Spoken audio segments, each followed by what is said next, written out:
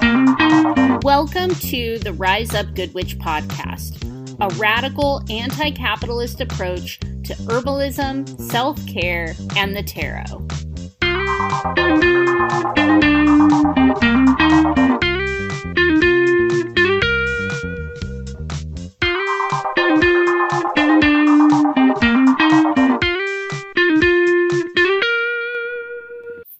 Hello, everyone. Welcome to the 93rd episode of the Rise Up Good Witch podcast. This is Karina.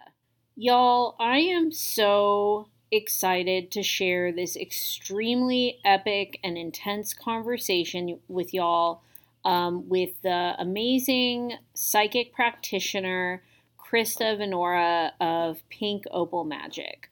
I love all the conversations I have with everyone.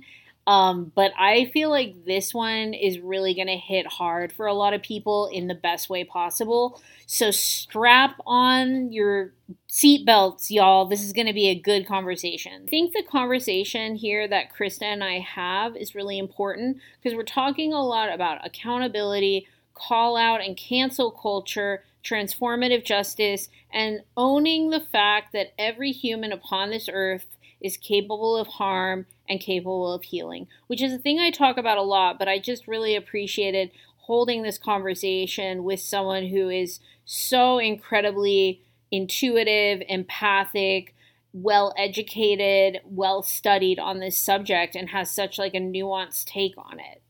I know all of y'all are going to be really inspired by Krysta and want to support their work and learn more about them. So I recommend joining their Patreon. I'm currently on the $5 level, but I think I'm going to increase to the $20 level because then you can get a reading. Wow. Or maybe it's the $30 level. They say it in this interview regardless, but I'm going to check it out and I hope you check it out too. This episode, I felt a lot of trepidation and nervousness around releasing it, and it was partially because like a lot of the things we talk about are really controversial. You know, I think that talking about accountability and cancel culture in leftist circles brings up a lot of intensity in people because there are such differing viewpoints. And I am definitely someone who's been evolving my viewpoints around this. I think people have assumed, and I've even gotten this like in my real life, like in definitely in like the internet world where like people are like, Rise Up Good Witch is someone that will call people out and publicly shame people. And you know what? I won't totally disagree with you because the methodologies that I have used in the past in order to quote unquote hold people accountable are methodologies that I absolutely do not stand behind. I have thought a lot about this, y'all. Like I think about this all the time. I used to be someone who thought in order to be a leftist, in order to be like a good activist, in order to be committed to a perspective of social justice, I needed to point out every incident of cultural appropriation, every incident of harm, and like publicly hold those people accountable. And yet now what I've come to realize is that's like a very self-aggrandizing way to look at things because I'm just another person. You know, I have no authority to like, call someone out, especially if there hasn't been a call in first. Even though a lot of times when I have done these, most every time it's been because someone has asked me to do it. But the way it's always unfolded for me is that because I have a large social media platform, people are like, Rise Up Good Witch is calling someone out again. And, I'm not going to unpack all my feelings about this right now, but I'll just say that my opinions have evolved quite a bit. And I am sometimes afraid to share, although I think that my opinions have evolved the way many people's have, because I still believe in transformative justice. I don't believe in this narrative of like, there's like a lot of people who are just like no accountability with anyone. And I am not there. I think that if you cause harm, you should be held accountable by your community. But I don't think that that should include public shame. And that, of course, doesn't apply to people that have massive access to power and are willfully, violently harming people on a consistent basis. Like I would never be like, don't cancel Harvey Weinstein, because someone like that has access to a lot of financial and social power, they do need to be held accountable. But if it's just a bunch of like working class queers in community and someone fucks up in some way, I don't think that necessitates like a big public call out. And I love how Krysta says no one is awarded or inherently deserves a platform, and we should be platforming survivors over perpetrators of harm. However, I think the conversation people tend to not have is that most perpetrators of harm are survivors, if not all of them. As a person with complex PTSD, I know a lot about shame, and I know a lot of you do too. And shame is a weapon of self destruction. It is not a weapon of change. It keeps us stagnated in old patterns. And in my experience doing public call outs or being involved in public call outs, what I've always witnessed is that the person being called out will further feel persecuted and attacked. And often that warrants like a lot of support from other people who then center the perpetrator again, and they center meeting the needs of the perpetrator. And then the perpetrator often can like aggrandize even more so this story of victimhood in this instance. And then we take the light and the spotlight away from the people that were harmed and uplifting them and helping them heal. So again, this is something I've really been reflecting on and working on and wanting to share with others and have discourse around. Just how do we move forward? Because especially as we think about like the tragedies happening, this has been a really hard year. And it makes sense because it's the United States Pluto return. This has been a really devastating year. It seems like every week we have devastating news.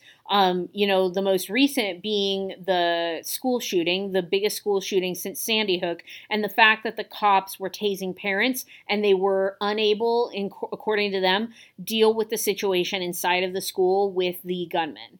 And these are just situations we see play out as structural violence over and over again. And yet our Democratic president is still defending police, still funding the police department even more, still talking about being pro-capitalism, which in my opinion is being pro-billionaire. And to be pro-billionaire means that you're pro-people exploiting others to make a profit. So in this world we live in, as an anarchist, I spend a lot of time thinking, and I think we discussed this, like Krysta says something about this in this conversation. If society as we know it collapses, we are all still here. All of our baggage is still here. What about those people that are pro-gun and anti-abortion and anti-immigrant and anti-trans? People that have no compassion for those that live at the intersection of marginalization.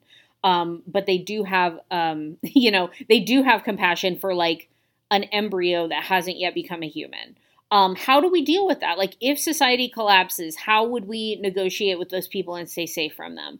And that's sort of the thing that keeps me up at night a lot as an anarchist. It's just like, how do my belief systems, how do they hold up in the reality of the violent world that we live in? And how much of this is my privilege?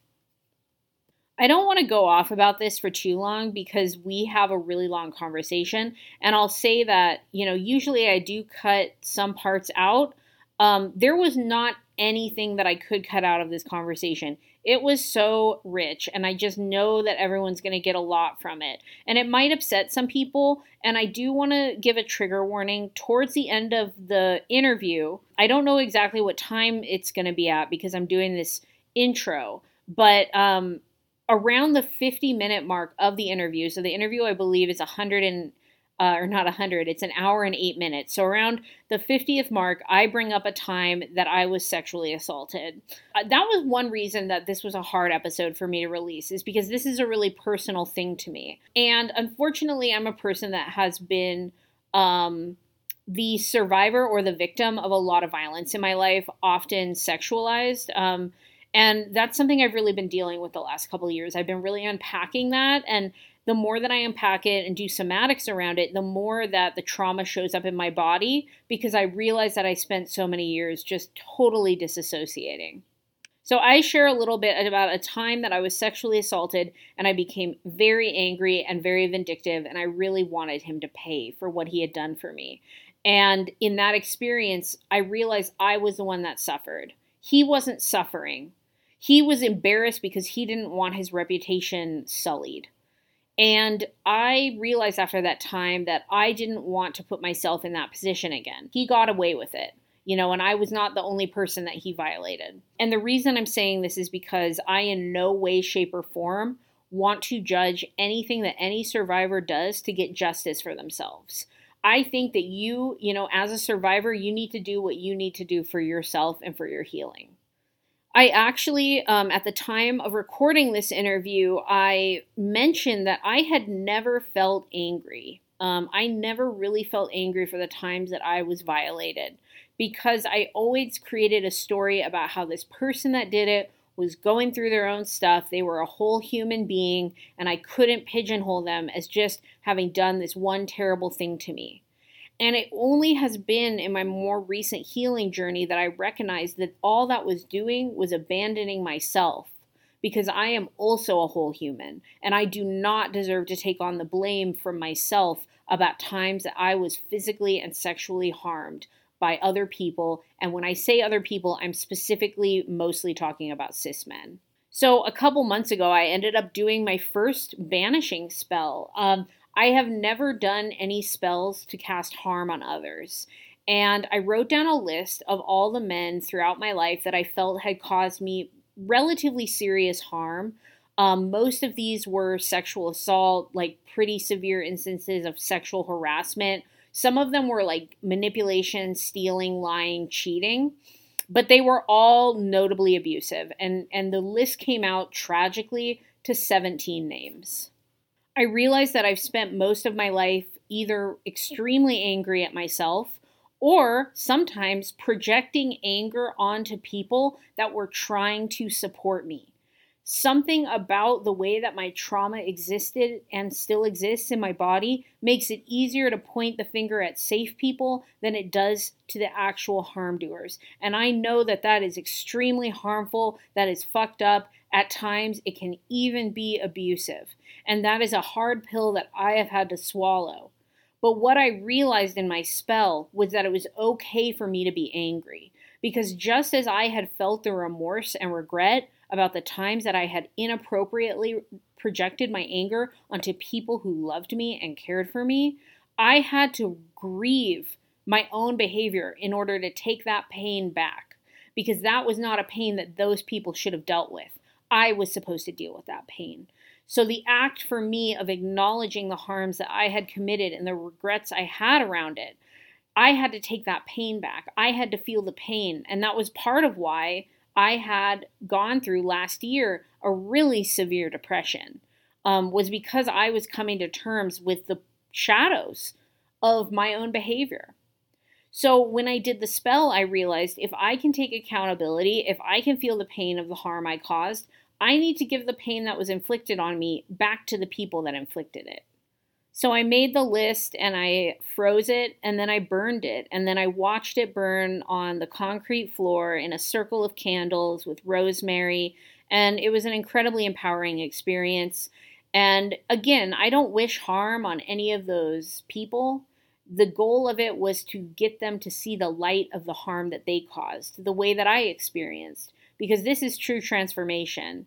This is true accountability. And if all of us who have hurt others are willing to face that pain that we threw upon someone else and we are able to reabsorb it in order to heal it, in order to be better ourselves, I think that that is an act of individual transformative justice. And that's the kind of world we need to seek when we think about abolition of systems of punishment.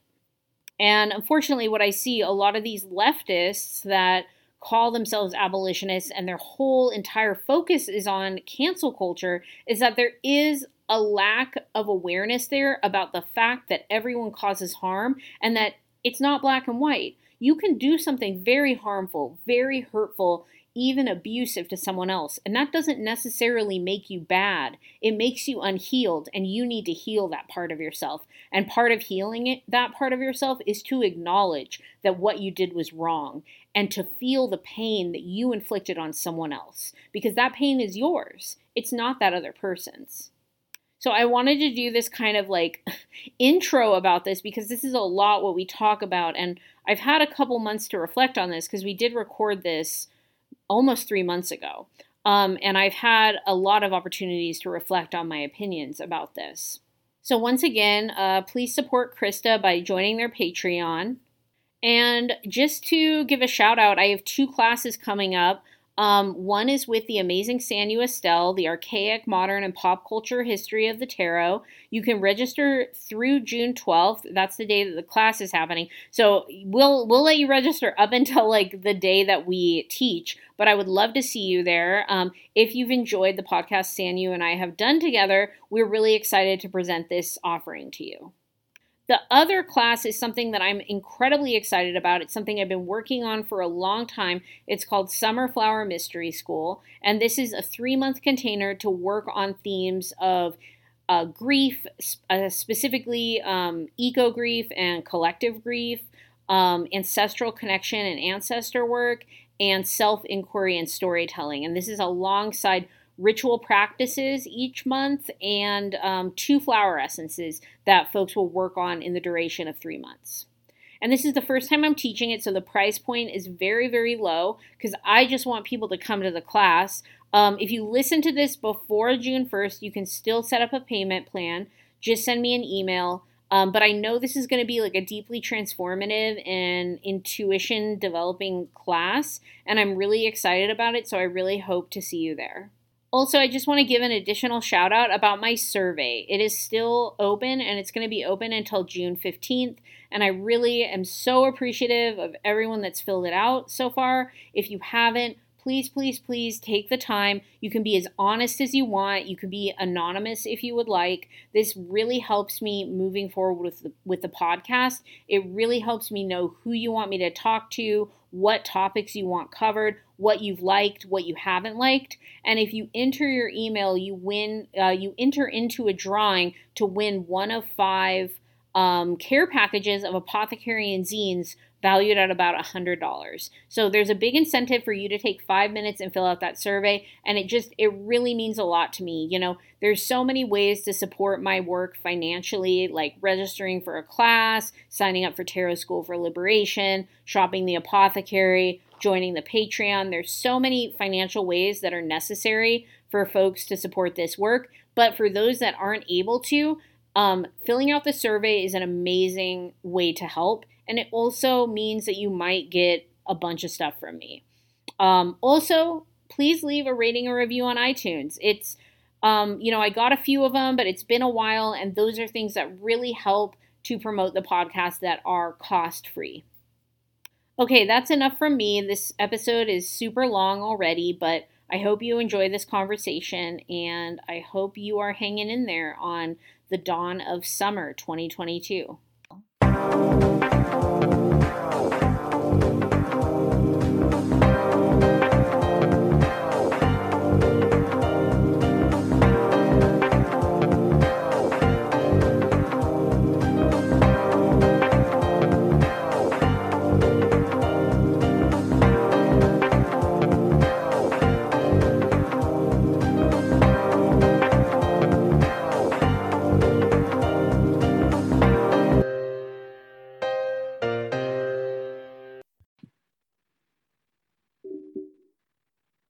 Hi, I'm here today with Krysta of Pink Opal Magic.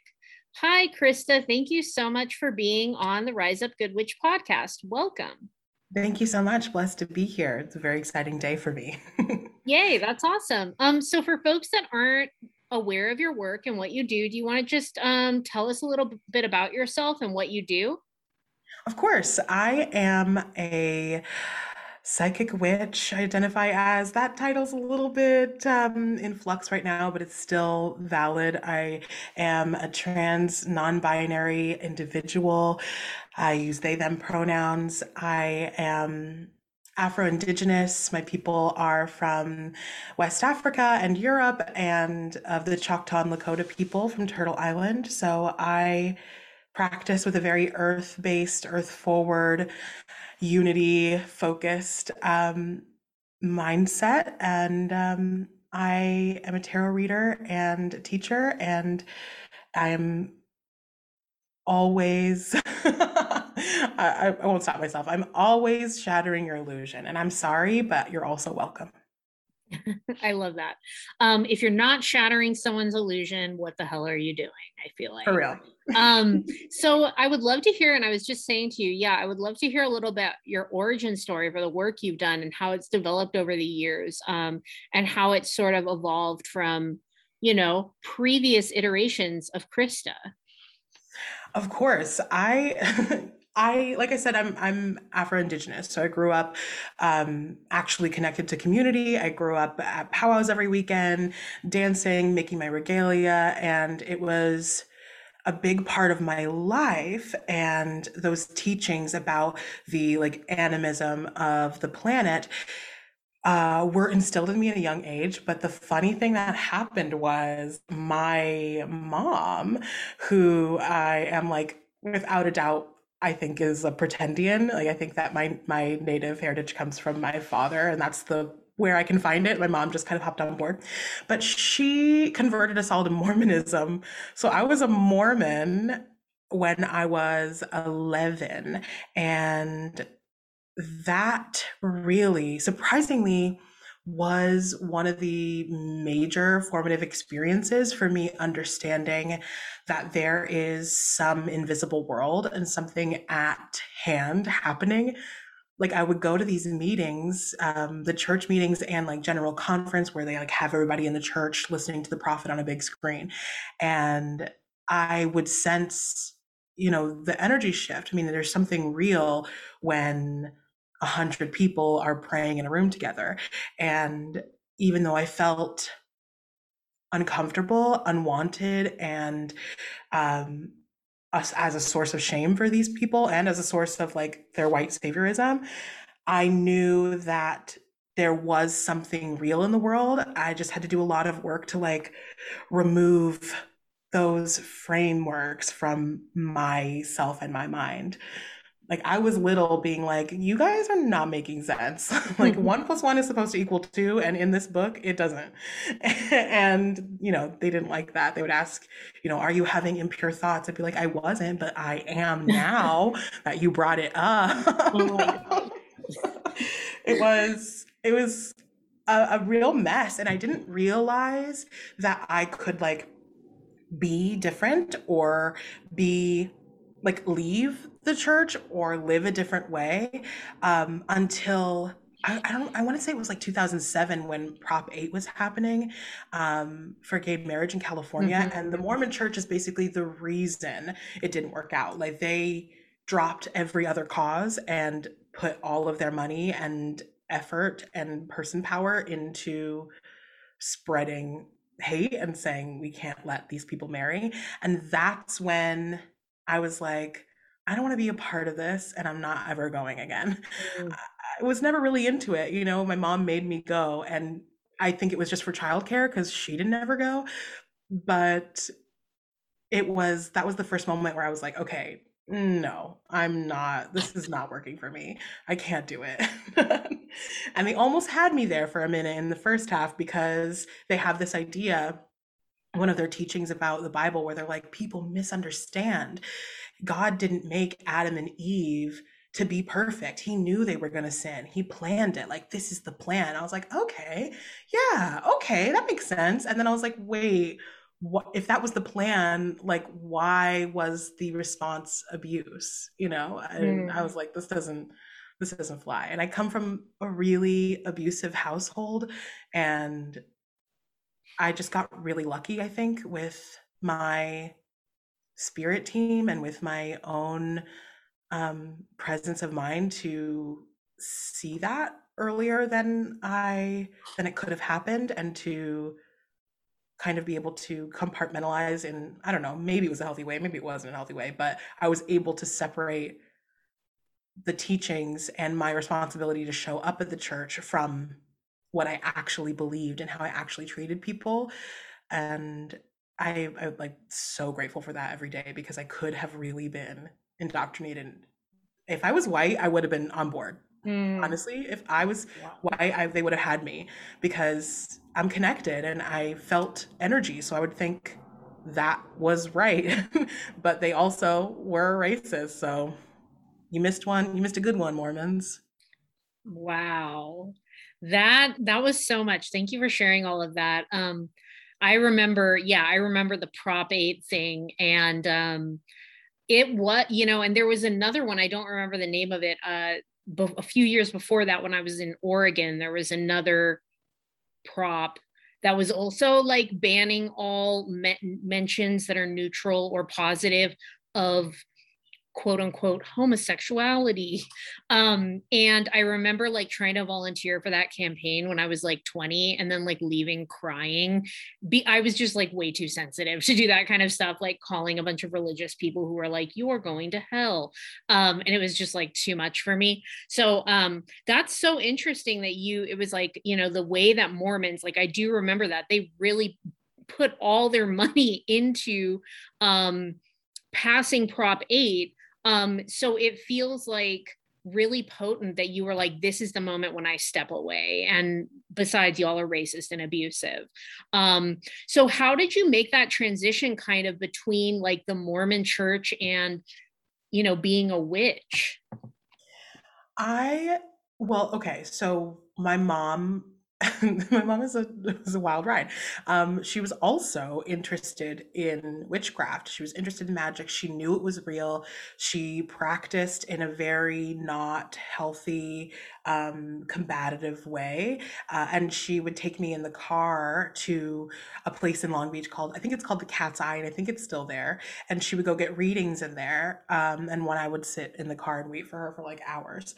And so it was always a Mm. part of my life, but also I was had this other group where the Mormons telling me that this is something I couldn't do or be a part of.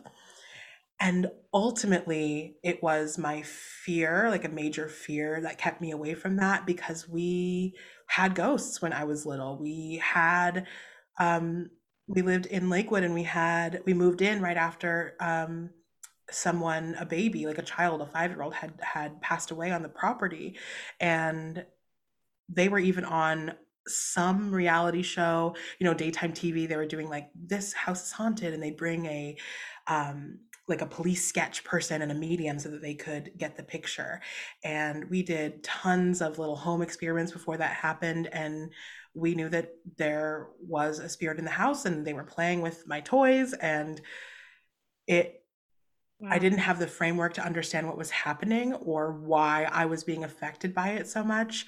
Um, and so I was really afraid of everything magical while simultaneously being so attracted to it, so interested. Like, you cannot pull me away from an episode of Charmed. You couldn't do it. I was watching it, I was there every day. Like, I was not going to miss Piper blow up or free something. And it took a long time. It wasn't until I had my first job out of college at a musical theater venue in LA, and I had a coworker who was a Wiccan, and I'm pretty sure she hates me now, which is like very funny. But at the time, she was like sharing with me what she was doing and some books that she was reading and her coven, and it led me to find people on YouTube in the early days of like WitchTube, and I realized that they were living their lives with magic and with witchcraft. And when I started dabbling, I was like, my spells just work. They're working, and Mm. I'm not experiencing a spell that's not working. And I had no choice but to I mean, I definitely had a choice, but I saw a bright future for myself. I saw a purpose, and I saw a sense of belonging. And I went through a whole journey to figure out what kind of magic was for me and what witchcraft really meant to me. Mm. But the impetus was really this person saying, "Oh no, this is real and we do this." I just never had made that connection. I was like, I've always loved this. I love this fantasy book. I love these stories. And I know my mom was engaging in this. And that really was a reason for me to not do it, because I was like really trying to be against anything that she was doing. But it is, as I've learned, it's ancestral, and I was able to kind of unclench my fists and receive what was has always been supporting me and what always has been around me. And that's when my life started to shift. and I was doing okay, I'll be honest with you. I was doing a couple of spells before I knew what was up, always in a moment of desperation, of intense fear, of in the middle of traumatic experiences. I didn't know why I thought to tie the knot in 9 knots and burn it, right? I didn't know why I knew to do that, but I Mhm. did it, and it didn't have a positive effect, but it definitely worked. And so it was a really windy road. I'm always asked to tell this story, and I almost can't pin it down. And it feels like I fell down a staircase in like a delightful way, but it was super disorienting. And then I kind of woke up and found myself with a better understanding of who I was and what I wanted to do. And it was hand in hand with my coming out story as well. Like, I've always been so gay. Which I feel like we all hear. We all say that when we look back and do that inner child work and realize that that inner child is also gay. Um, but it takes, like that transformation work. It takes bravery and vulnerability, and the place inside me that my queerness was waiting for me to like arrive was the same place inside of me that my magic and my connection to spirit was waiting for me to arrive and notice it. They were really hand in hand for me. I love that. I'm just like taking that in. That was beautiful. And it kind of leads into the next thing I was going to ask you is that I know you talk a lot about the intersection really of like queer and transness and how it is inherently magical. And, correct me if I'm like paraphrasing that incorrectly, but I wanted you to kind of talk a little bit about that, like how queerness is magical. I think that there is, hierarchies aren't real, but also there's nothing more magical than being queer, in my opinion. Because now it started off as a feeling, right? And understanding. Because for me, like I said, I found these two pieces of me in the same place inside of me. And when I was looking outside of me at the messaging and the responses to both of those things, their perspective closets and whatnot, I realized that they were the same people against it. They were the same criticisms. They were the same fears. And, my people don't fear queerness. When our, before colonization, Mhm. we had a different understanding of gender. We had a different understanding of sexuality and community. And it was absolutely villainized. And I think from what I have researched and what I've like read and received from different people's works and different organizations is that they've always wanted, they as like the hierarchy, the overarching powers that be right now, Mhm. they have always wanted to keep queer people away from religion, out of spirituality, out of the church. Whereas with a lot of people of color, with Black people and enslaved people and Indigenous people, their goal was integration, right? To forced assimilation. And then we get to these queer people, and they definitely do, with conversion camps and stuff like that, they want there to be a way to transform it. But also historically, it's been about removing queer people from that access point, because they know, their goal was to take the ability to speak to your God away from you. You have to have a middle person. You have to have a medium, so to speak. You have to have a religious figure. You can't have this in your house. When I talk to them, it's holy. When you talk to them, it's evil. To remove that sense of personal and collective power. And for queer people, I always think when we look back at history, we are on the forefront of new ways of living all the time. Mhm. We are at the forefront of new art, of new language, of new expression, and also of new, science and technology advancements. And so, from my perspective, I know that queer people and trans people, people who have expansive sexual and gender identities, have with them like future codes. We have this portal work inside of us of being purposefully a liminal being, not just a liminal space, that space, that portal's inside of us, because we have this. flexibility, this mutability, and this ability to travel between those worlds. And I don't know if it's inherent, or I don't know if it's learned because of the way that the society's set up, but I do know that that's how we operate. And we know that they don't want to move forward. They don't want to change because that means that they would lose power. And so the effort to keep queer people out of spiritual spaces is the main thing that informs my belief in their inherent power, in their inherent magical presence, and their holy liminal being space. Like, I can't be convinced. And when you think about with indigenous people to Turtle Island, they understood that those people were talking to God. They understood those people were supposed to be these spiritual guides and spiritual leaders. And it wasn't necessarily, and of course, not all indigenous people are not a monolith, and not all cultures were the same.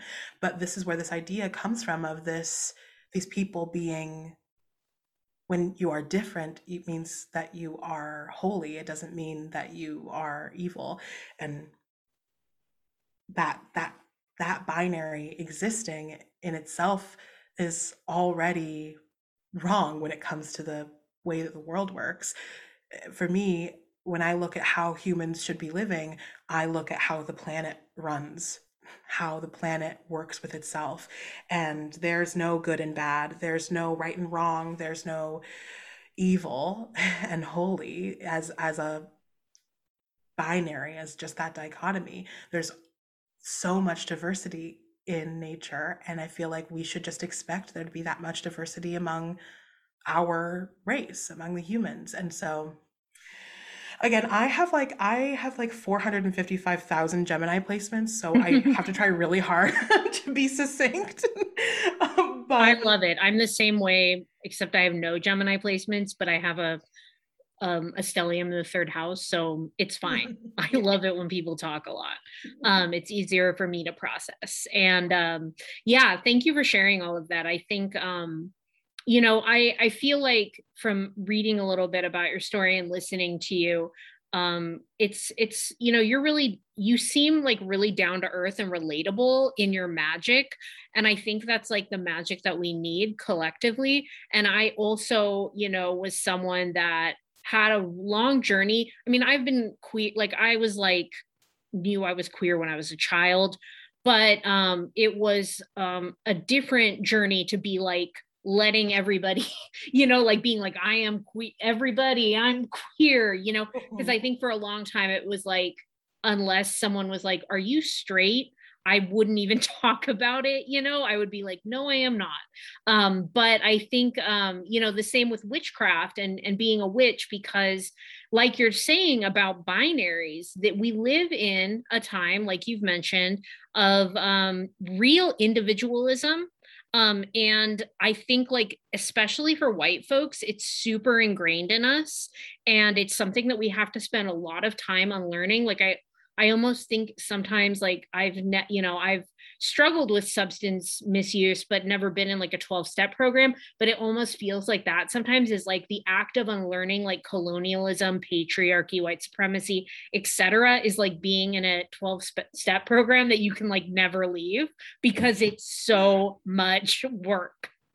absolutely. I totally hear that. And like, it's really easy, I think, maybe not easy, but totally tempting to see that, and to see the work, and to see the fact that there's no end date on it, and to think that that means that we should be like really sad or like nihilistic, and think that it's not possible. But for me, from where I'm at right now, the fact that there is all of this work to do, that it is so uncomfortable, and we're running into speed bumps, we're running into obstacles, and we're running into new versions, new sneaky ways that white supremacy has ingrained itself into us, it actually gives me hope. I feel like to see all of this uncovered. And maybe, we're not going to get to it all in my lifetime. That's okay. Maybe it's taken generations to get this far, and maybe it'll take more generations to undo it. And that's okay. But the fact that there's so much everywhere and we're finally seeing it, to me, speaks of prophecy coming to pass. It speaks of miracles actually happening. It speaks to different portals opening and other portals closing. And I think that it's, like I said, totally tempting to be like, well, this is a lot and it's going to hurt forever and there's no point. But for me to see that information, it's like, no, this means that it's possible. This means that it's probable beyond being possible, and that the miraculous is like at our doorstep. And I have to like dig my heels into that. Otherwise, I wouldn't be able to talk to white people. Mm.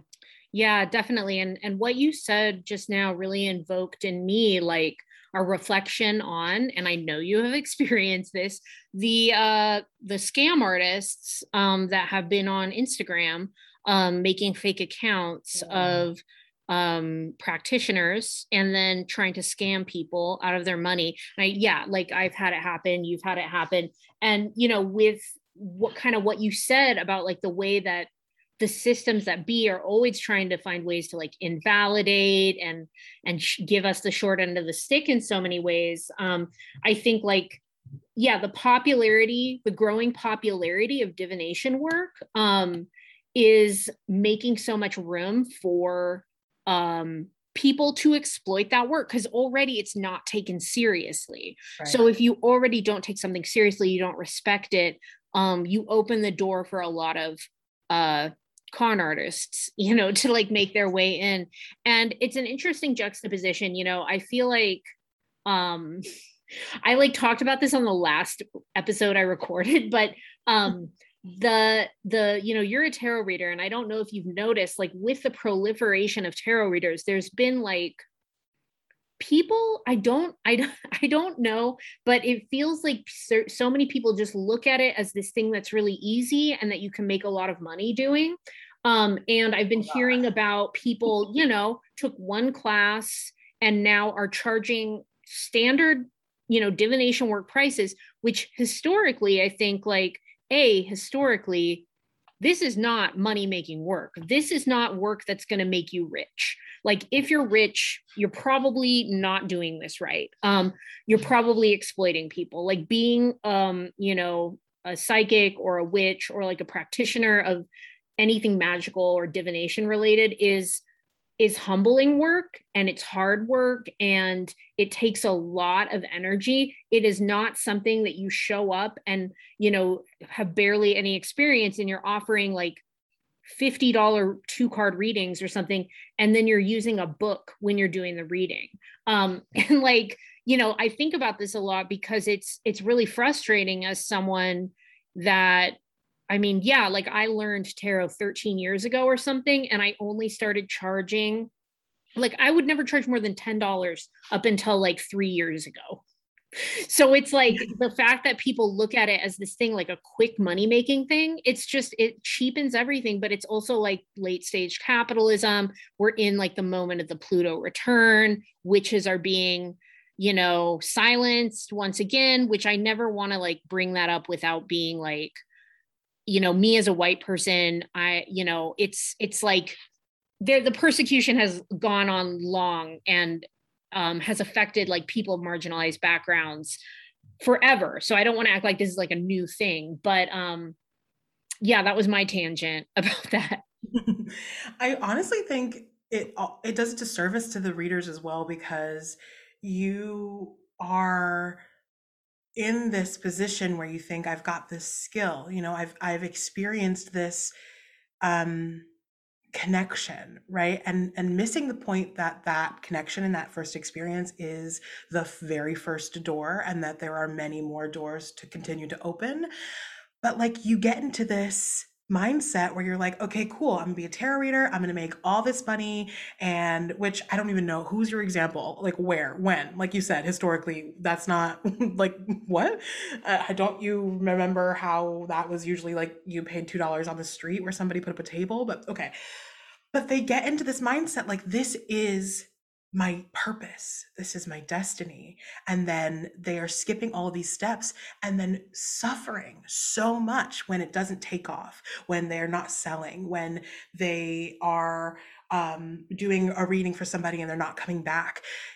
It takes so much. Like you said, it's really humbling, and to be in it to make money, not to say that you don't deserve abundance, not to say that you don't deserve to live well every day. We all do. But magic and divination is not going to take you from 0 to 60, especially when capitalism is our invention. We put it here and we have to remove it. This is our responsibility. We put ourselves under the systems that we are living in, and it is up to us to remove it. And of course, spirit is working on it. Of course, they're helping us. But jumping straight to this is my business, this is my purpose, puts so much weight on the legs of something that hasn't even learned to stand yet.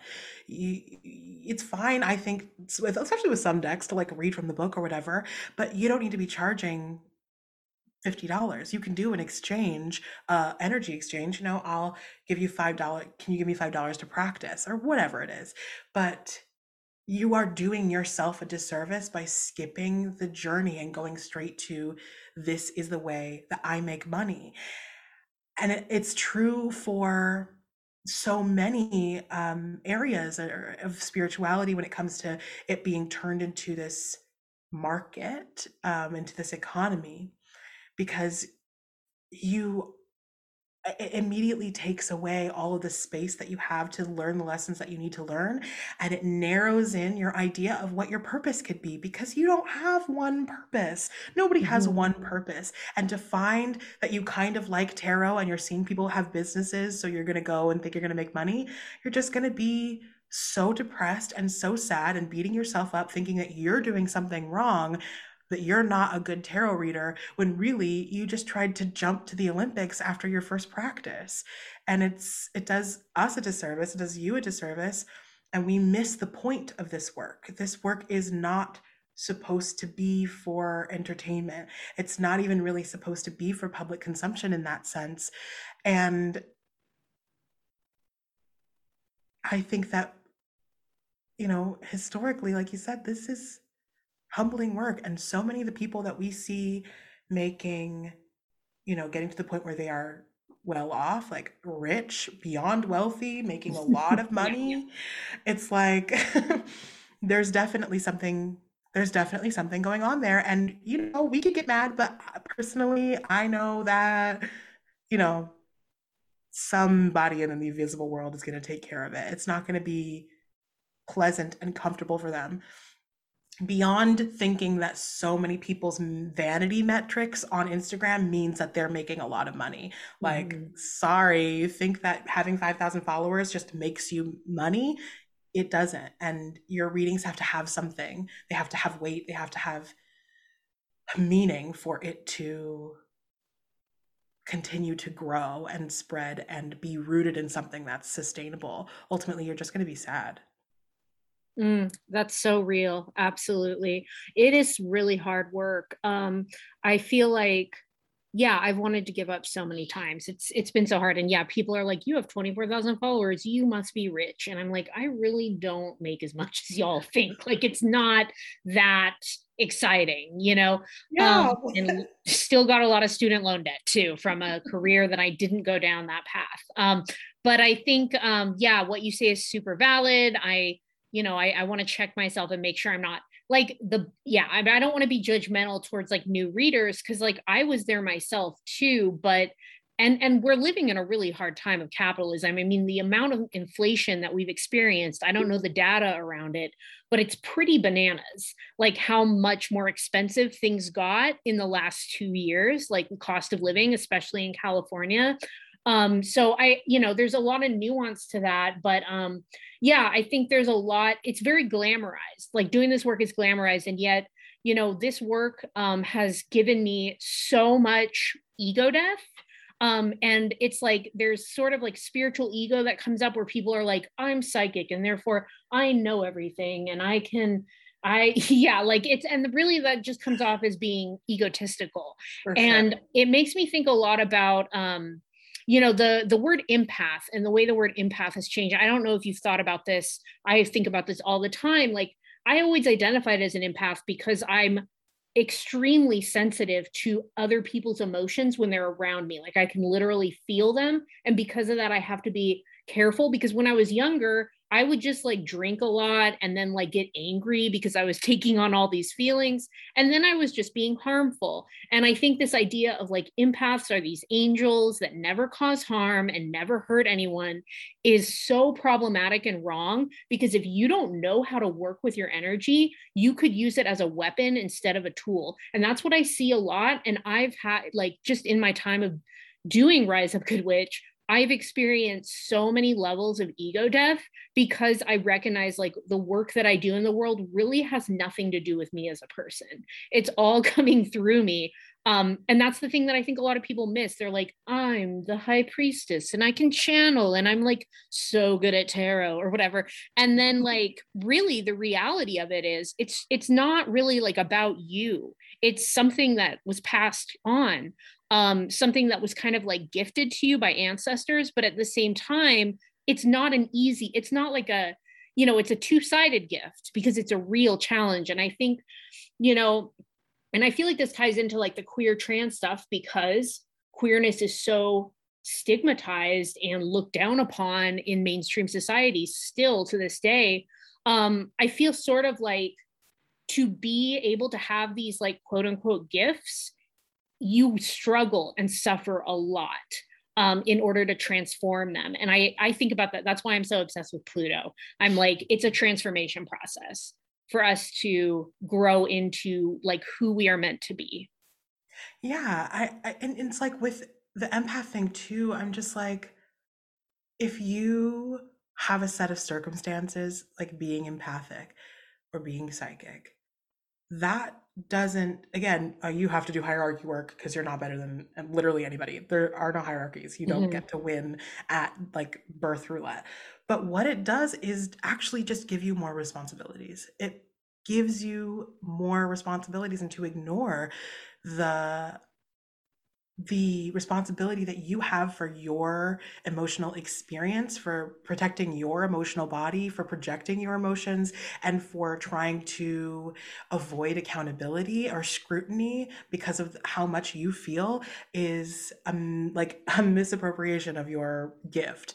It's every gift is just like a set of circumstances, right? And you have to, in order to like live well, you have to engage with it as it being your responsibility. I'm a psychic, so it's my responsibility. And I love that you're like, I'm psychic, I know everything. And I'm like, I get that. I feel that totally because I feel like when I started understanding like psychic ability and messages, I felt like I understand like way less simultaneously.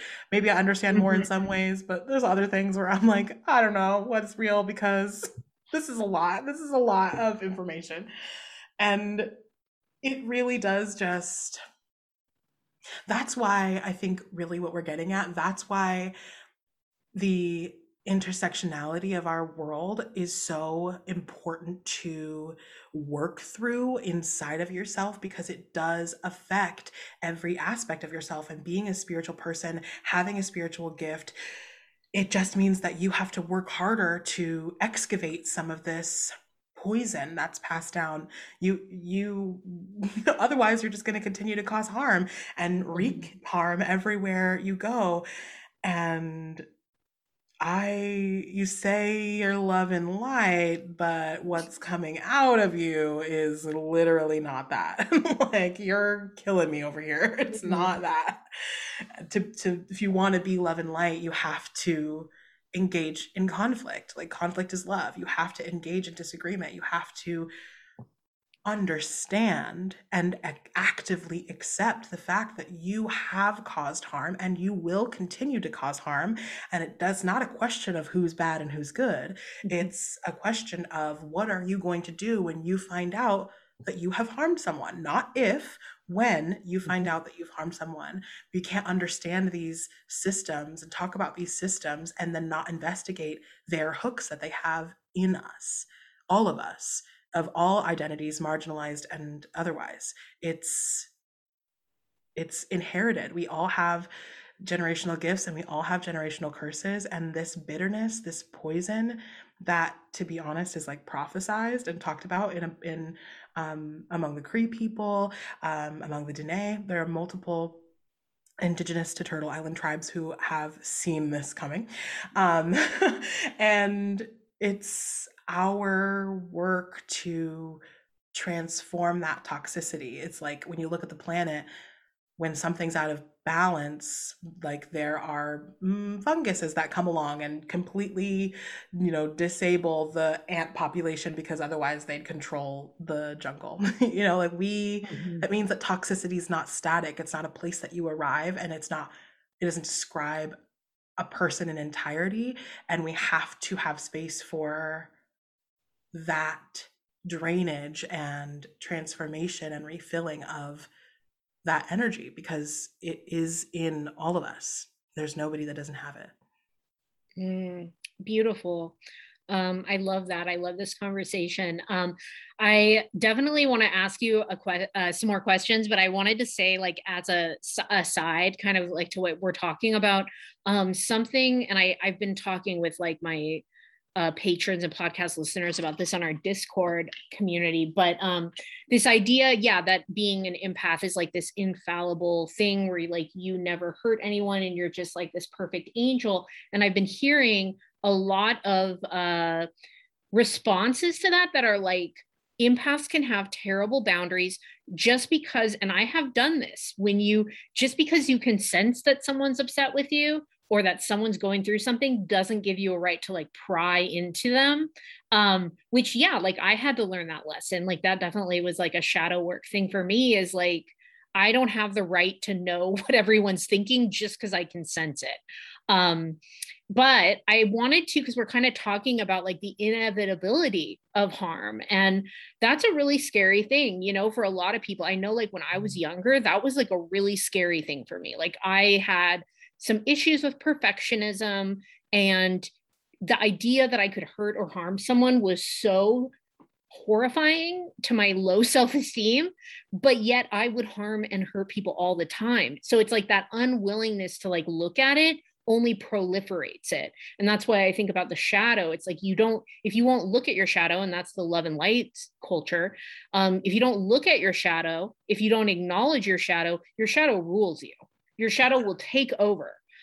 So you have to kind of like make peace with it. And there's so much about like the idea of toxicity, which I was actually unpacking that the other day with myself. Just like, I don't want to call anyone, I don't think people are toxic. I think behaviors are toxic, and some people will perpetuate those behaviors all the time, and what is that? That's usually unhealed trauma. There's usually something behind it. And that's not to say that we need to like be BFF and date every person with repetitive toxic behaviors, but have boundaries with those people. But it is to say that like, there's a lot of pain in the world, and it comes out in ways that aren't always ethical, often are not ethical. And that's all to say, I told you when we were scheduling the interview, like I can't remember exactly when I started following your work, but I know that like you did a live stream, and this was like a year or so ago, about, and I'm not even going to like use these people's names, but I'm sure lots of people are going to know who we are talking about. This person on Instagram who has a huge platform and talks a lot about trauma, and has been, they've been like repeatedly called out for like appropriating BIPOC content and like being harmful. I don't really even know what they've been called out for. And you were talking about how the people doing the calling out were kind of like repeating the same harm that person was doing. And it was just getting really messy. And the reason I really appreciated it is you were one of the first people I heard speak that truth. And I think things have shifted a little bit. But at that time, and I was guilty of it too, I've been involved in some really messy call outs that like I think those people were problematic, but I don't stand behind the way that I addressed it.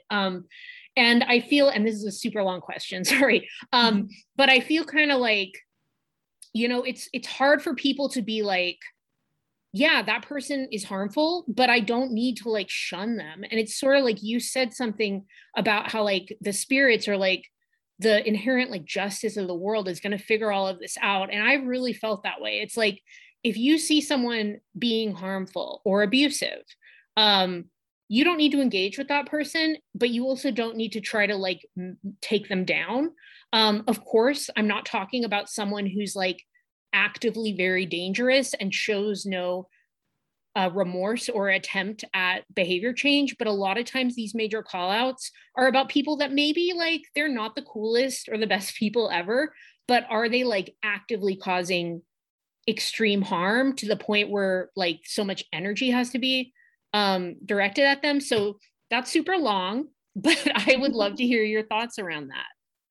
Yeah, I remember that, and I was totally nervous to speak about it. But what I was seeing happen, like at the time, I didn't follow that person. I found out about it like from somebody else that was involved, and I was like, okay, let me look into this. And all that I saw was actually happening through this call out was not accountability or not a call to action to actually move forward and heal as a community. What they were doing was seeding more distrust. They were seeding incredible paranoia and fear on an already fragile community without any like clear path forward. It felt like it was just noise, and all the people that were coming to me and the people that ended up commenting on that video were also in this place of I'm just scared and confused. Nothing makes sense. I don't know what's going on.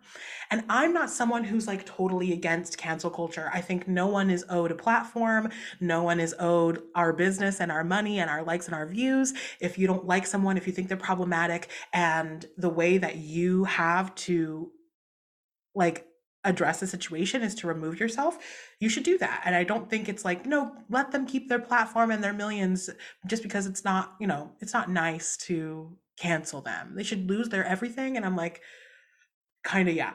But but at the same time, like we're experiencing this right now. I don't know if you're on TikTok, but there is Yes, I was going to yes, bring this up. but we're experiencing it again. And to Yeah. think that we don't have, like, we have to remember that we do not have the framework in place globally for community care. We do not have the how to love each other is not ingrained or taught to any of us. Like I'm reading Bell Hooks All About Love with my Patreon right now, and she says in there it makes it so much sense. Like we're left to learn about love in our families, but nobody's doing this work. My parents, my parents' parents, and their parents, we didn't know how to care and how to love and how to have these societies. And so it comes back to these people being like so shocked that somebody caused harm. You like that's going to happen. That's just going to happen. And when we do not leave space for the unknown, the uncomfortable, trying to figure out how to have a path forward and to recognize the harm that we could do in our what seeking justice or revenge really is what it seems to be Yeah. most of the time. Then if we don't have a plan, if we don't have a goal, and we're not looking at to what other harm we are enacting upon people, then your calling out is just another act of harm, and all you're doing is sowing dissent. And I don't like to say that because I know a lot of like white supremacists use that language when Black people are trying to say, hey, this is Yeah. horrible, please get off my neck. They're like, wow, you're really dividing us.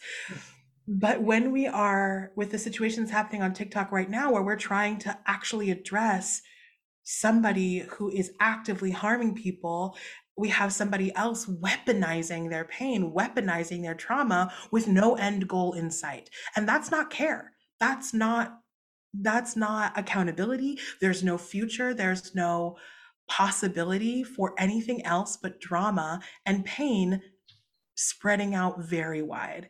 And so I do think that it is important to hold people accountable where we can, where we actually can. Can I hold this person accountable? No. But can I unfollow? Yeah. Can Mhm. I remove myself from the noise? Absolutely. Can I show support for someone who's been hurt? Yeah. But what we are encouraging so often, I think, is this rallying of an army. And I hate to say it, but white people are too excited to get together, gang up, and take somebody down. Like, Mhm. I know y'all's ancestors were like warriors in that sense and colonizers in that sense, but this is not a righteous fight. And where we fight is not with each other, it's against the systems. If you are struggling with white supremacy, with misogyny, and there's no outlet for it when it comes to somebody who's actually caused harm or a path forward that includes an actual goal, what accountability actually looks like, and not just noise. Like, maybe it's just time to quiet ourselves down and turn our focus towards the actual systems that are keeping us from being able to love each other, keeping us, some people in so much poverty that they see other poverty and think it's a competition of who's worth more care. Like, no, this is like we're infighting because that's the point. That's their goal, for us to infight, and we're falling for it. And with the I don't want to get too specific, but with the situation on TikTok, like, yeah, Yeah. a man did a misogyny. Yeah, for sure. We did Yeah. not, we went through this whole Hierophant year in 2020, and nobody came out realizing that we shouldn't be putting people up on pedestals and that perfection doesn't exist and that we're all going to be causing harm. Like, we didn't realize that. He's not like an anti-misogyny warrior, you know what I'm saying? To be surprised that this person that you like completely fetishized and idealized thought are surprised that somebody could, like, an indigenous person could cause harm. Like, what? Of course. Of course. And we Mhm. are all having to learn how to care about each other, and there has to be space for error. And at the same time, if somebody's trying to hold you accountable and call you in and you double down on white supremacy, it is our right to unfollow and disengage. And it's really, most of the time, the only way that we can even be involved. I don't know if I made sense, but I just Oh my had this gosh, you made flow. so much sense. I love it.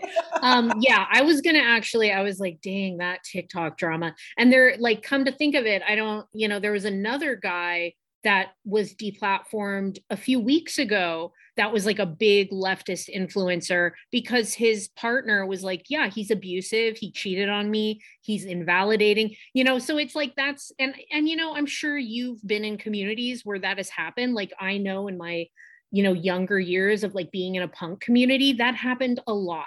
A Mhm. lot of times someone who like speaks really well on issues like, men that are really like trying to platform femmes and like talk about anti-misogyny get called out or like are revealed as doing these really hurtful things. And yeah, that needs to be. And again, like you said, like, I'm not against cancel culture. I'm not either. I hate that phrase, cancel culture, because like I was driving, like, an aside, I was last summer, I was like driving on the 395 in like Eastern California, very Mhm. conservative. There were all these signs that were like, there'd be like a gun picture and it'd be like, stop cancel culture. And I was like, great. So all these like left, quote unquote, leftists that are like, quote unquote, anti cancel culture are like aligning themselves with Tucker Carlson. But I think it's more nuanced. It's like, just because someone tells you that someone is harmful or did something bad doesn't mean, you shouldn't feel like you're like being bullied into like not supporting that person, I guess. But I also feel like, yeah, we have to be realistic and we have to stop putting people on pedestals.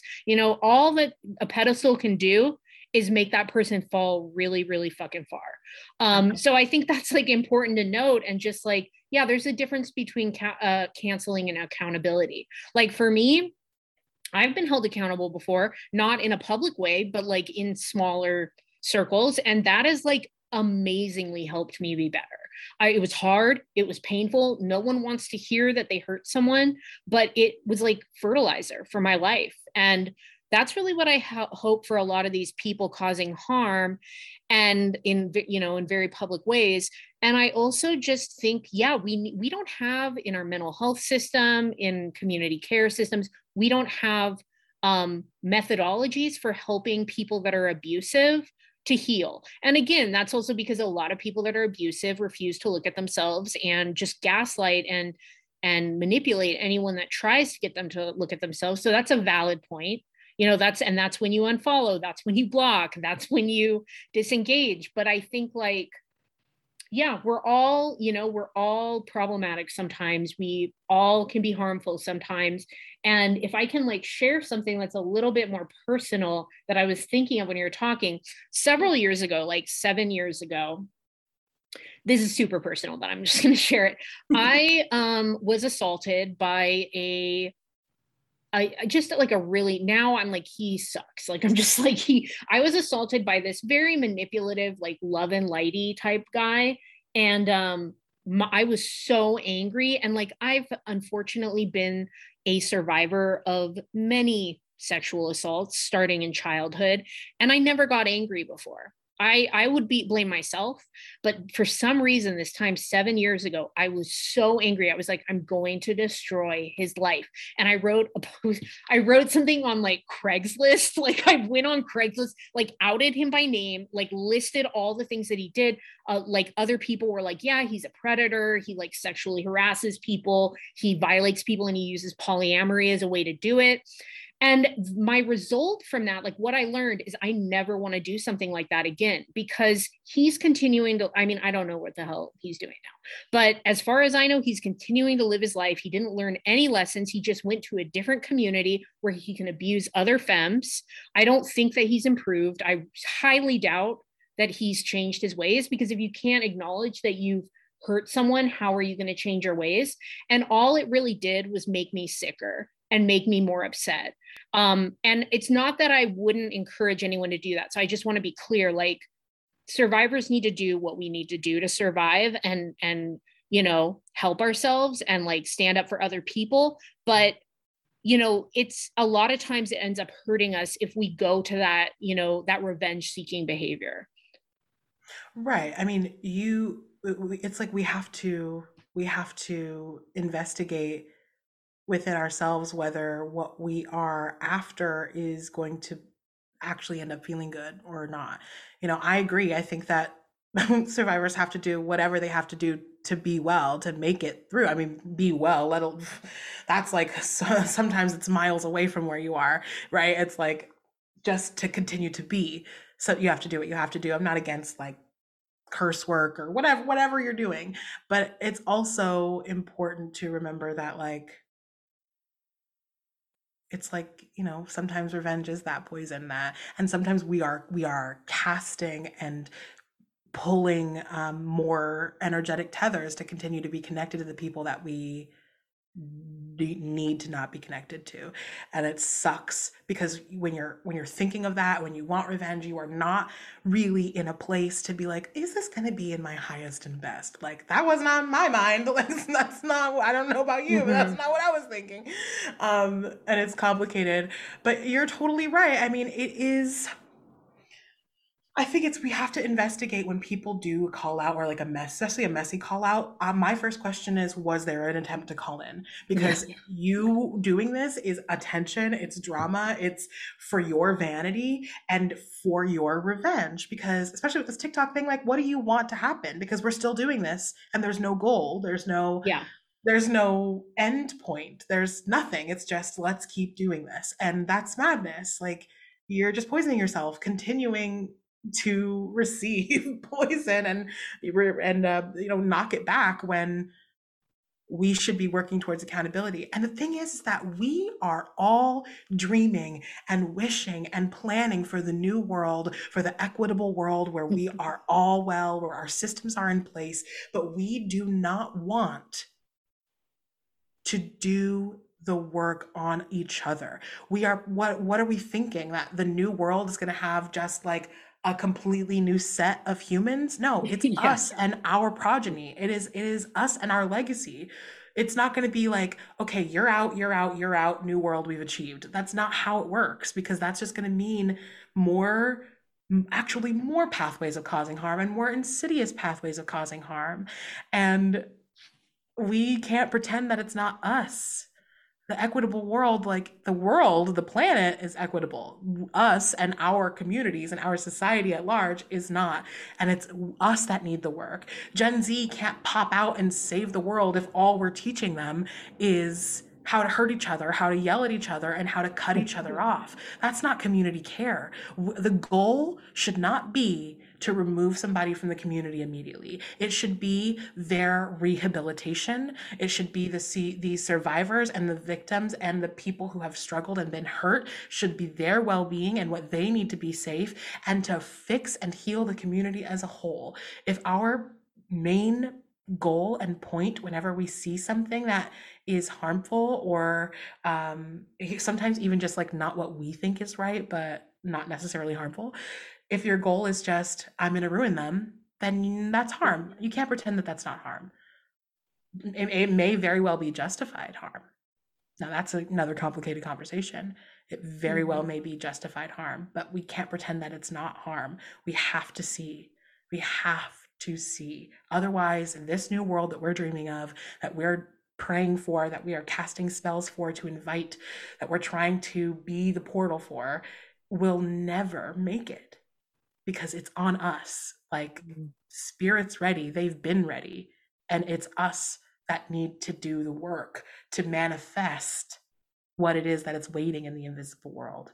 Humans are we only exist to manifest. We are what we make things, we make art, we make sound, we make everything. And that includes our own well-being. And spirit's like, here are the tools, here are the plans, here are the pathways, and we have to be the one to build them, because they can't do it. They're in the invisible world. They don't have density. It has to be us. We have mass. Absolutely. Yeah. Thank you. That was so beautiful. Yeah, it's such a complicated topic, and I've been like and I'm sure you have too, just like piecing together how I feel about everything for years, as an abolitionist, as a person with a lot of mental health issues and trauma. And a lot of us with mental health issues and trauma have caused harm in our life because there weren't access to resources for healing. And someone who has been harmed, like someone that is a survivor of multiple acts of violence. There's just a lot of nuance to it, but I think like there's too much binary. It's either like, let's up, like people who have done harmful things, like being like, I'm gonna like expand my platform because someone's telling me to like take a step back, so I'm gonna expand like as revenge. Or like the TikTok stuff of like, I think it really is rooted, and I'm not a psychologist, but I know from like my own experience that I shared, there's like a part, like if you have trauma, you're going to have a hard time validating yourself. A lot of times you're going to have a hard time recognizing that things that happen to you are harmful, and you're going to want other people to validate. And I don't want to speak for all trauma survivors, but I know that's something I've struggled with, as well as like other people I know. So a lot of times when someone's like someone is like sharing a lot of pain around this disappointment or this harm that was committed, like I don't want to minimize it by saying disappointment instead of harm. But when you're using a gigantic million follower count platform, is that really because you want accountability, or are you trying to be validated in the pain that you're currently experiencing? I don't know. Right. And it's like, I just, when it comes to, this situation and the situation a year ago that we were talking about, I think one of the other things that they have in common is like, where's the support system? All of these people are like, my way of support is to like go to battle for you and to be a little foot soldier in this. But we're watching the videos and we're watching the media, the content being put out that clearly has warning signs for somebody's well-being, and there's nobody saying like, I'm going to go do a wellness check, I'm going to go look in on this person, that, you know, somebody that knows them. They're just, we're way more willing to like step up to the plate with our swords than we are to like come over with a warm plate of food. It's Mm. like, yes, you were hurt, and no one's, I mean, not no one, there are horrible people in Yeah. but for the most part, we're not denying that you were harmed and that you were hurt. And also, and also, your position and your platform and your skin color have an impact, and you don't get to pretend that it doesn't. Like, to this, revenge is not accountability. Like, Yeah. again, it comes down to, what are you actually asking for? Nothing so far. Nothing. Because what more could possibly happen? The platform has been removed. What else? Why are we still Mhm. talking about it? For vanity, for your metrics, for your business, for your popularity? Like, it's not, that's not you becoming well. At this point, it's not you even continuing to be validated, because how many more millions of comments do you need? I feel like at this point, don't you need something? You're saying that you're hurt. You need something, and it's not social media. Right. Doesn't get to be social media, especially when there are so many other people enduring harm because of your actions. And I don't know. Right. Again, I'm in the same place where I'm like, I don't really know how I feel about it all the way. I just know that it should have been private. Yeah. Just know that it should have been private. And this is why we need to care about each other. And this is why we need to be purposeful and intentional in crafting our communities and how we're going to care for each other in these communities. And um, coming together locally and globally, and making sure that we have systems in place for when we harm someone, because we are gonna. Yes, absolutely. It's such a nuanced conversation. I'm really, really thankful that you were open to having this conversation with me. And I love what you said. I just want to, say I loved what you said about like this idea of like, yeah, we want to create visionary worlds. Like there's a lot of talk in radical spaces about like what's going to happen after the fall of capitalism. And yet the reality is that is so much inner work and outer work that yeah, if we're just like putting people on pedestals and pushing them off all the time, we're not going to get there. There has to be a better way. So I love that you share that, because it is I think that healing is magical. Like I know for myself, like there's been certain harmful patterns I've had in my life, and the act of transforming them has felt like magic, because when we're like tied to certain stories, like unlearning those stories feels like this magical transformation. And also like so much of what you said about, we learn things innately without learning them because they're in our bodies, because our ancestors lived them and we are our ancestors. Mhm. So I just think there's, so many, yeah, there's so many ways to look at this. And I'm just grateful for this conversation. Absolutely, absolutely. It's like, I think it's magic too. I think that it is absolutely transmutation and alchemy, changing something. And the I think it's important for me to mention, just from like my indigenous perspective, that like, you don't have to be a skilled magical practitioner, right? To like transform things inside of you. From our perspective, like, we weren't like, this is magic. We were like, this is a part of being alive. This is a part of engaging with the spirit that you are inhabiting your body. And here are all these allies, all of these people that are not human people, but they're people all on this planet that know what we're going through, and they know how to help us, and they can see a picture that we can't see. And it's just this can be and is for everyone, and you don't have to like magic or witchcraft in particular to engage in transformational work. And it is all of our birthright, by being the planet, by being, Chiron Armand said this once and it stuck with me forever: you're the planet walking around on itself. And that is, Mm. that's true. That's scientifically true. We're nothing else but this dirt. Like some of us is from the stars, but it landed here first. And we can learn from the environment, from all of the different ecosystems, from the way that the planet functions. We can learn how we are supposed to treat each other, how we can engage in all sorts of healing work, because ultimately all of our path and all of our purpose is to get to a place of well-being. And we just are coming out of a hole. We were set behind so far because of our own actions, and we have every opportunity every single day to take a step further out of the hole. And we just have to keep that radical hope. We have to dig, our heels into that fertile ground of hope and possibility and the miraculous, because I don't care what the scientists say. This planet can fix itself. I don't care what the studies say about white people deciding that they're the majority and then doing studies on themselves and then telling us that's how life and the world is. That's not even good science.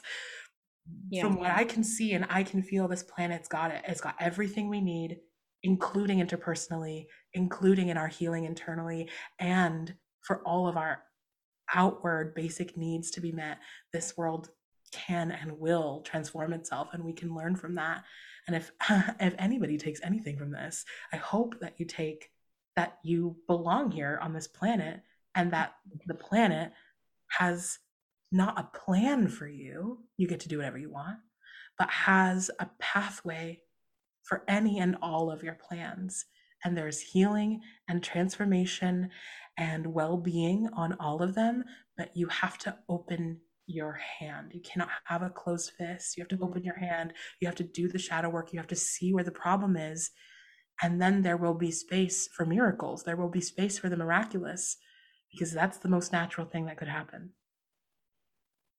I love that. And I felt like that was a little bit full circle, because you were talking about like you getting into, stepping into your power as a psychic, and you use that idea as well of opening your hands to it. So I love that so much. Yeah. And thank you so much for having this conversation. I love the way where it went. I think this was, it ended up being pretty intense. But I think folks are going to love it, and they're definitely going to want to connect with you. So I would, love it if, well, first I want to give you space to like share anything that you think we didn't get to. No, I love this conversation too. I think we did an amazing job. Talking with you is so delightful. Yay. Yeah. So how can folks find you? Where can they connect with you and work with you? Yeah, the most direct way to work with me is by visiting my website, pinkopalmagic.com. I am still on Instagram at pinkopalmagic. It is a complicated relationship, but currently I'm still present. But you'll see more readings and more active posting on TikTok, where actually I am not at pinkopalmagic. I'm at Gemini_Themini, because I thought it was clever. And I have a Patreon where you can basically get like a 20-minute reading a month for me for like $20. It's a pretty good deal, so I don't want it to sell out, but no, I do. Join us. It's a lot of fun. We have a book club. We're about to start a D&D campaign. It's going to be so much fun. But yeah, that's where you can find me.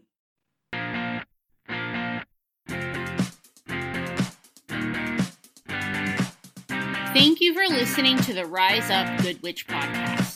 If you want to support the show, go to patreon.com/riseupgoodwitch, where a pledge of $5 or more per month gets you access to extra content and helps support the production of the show.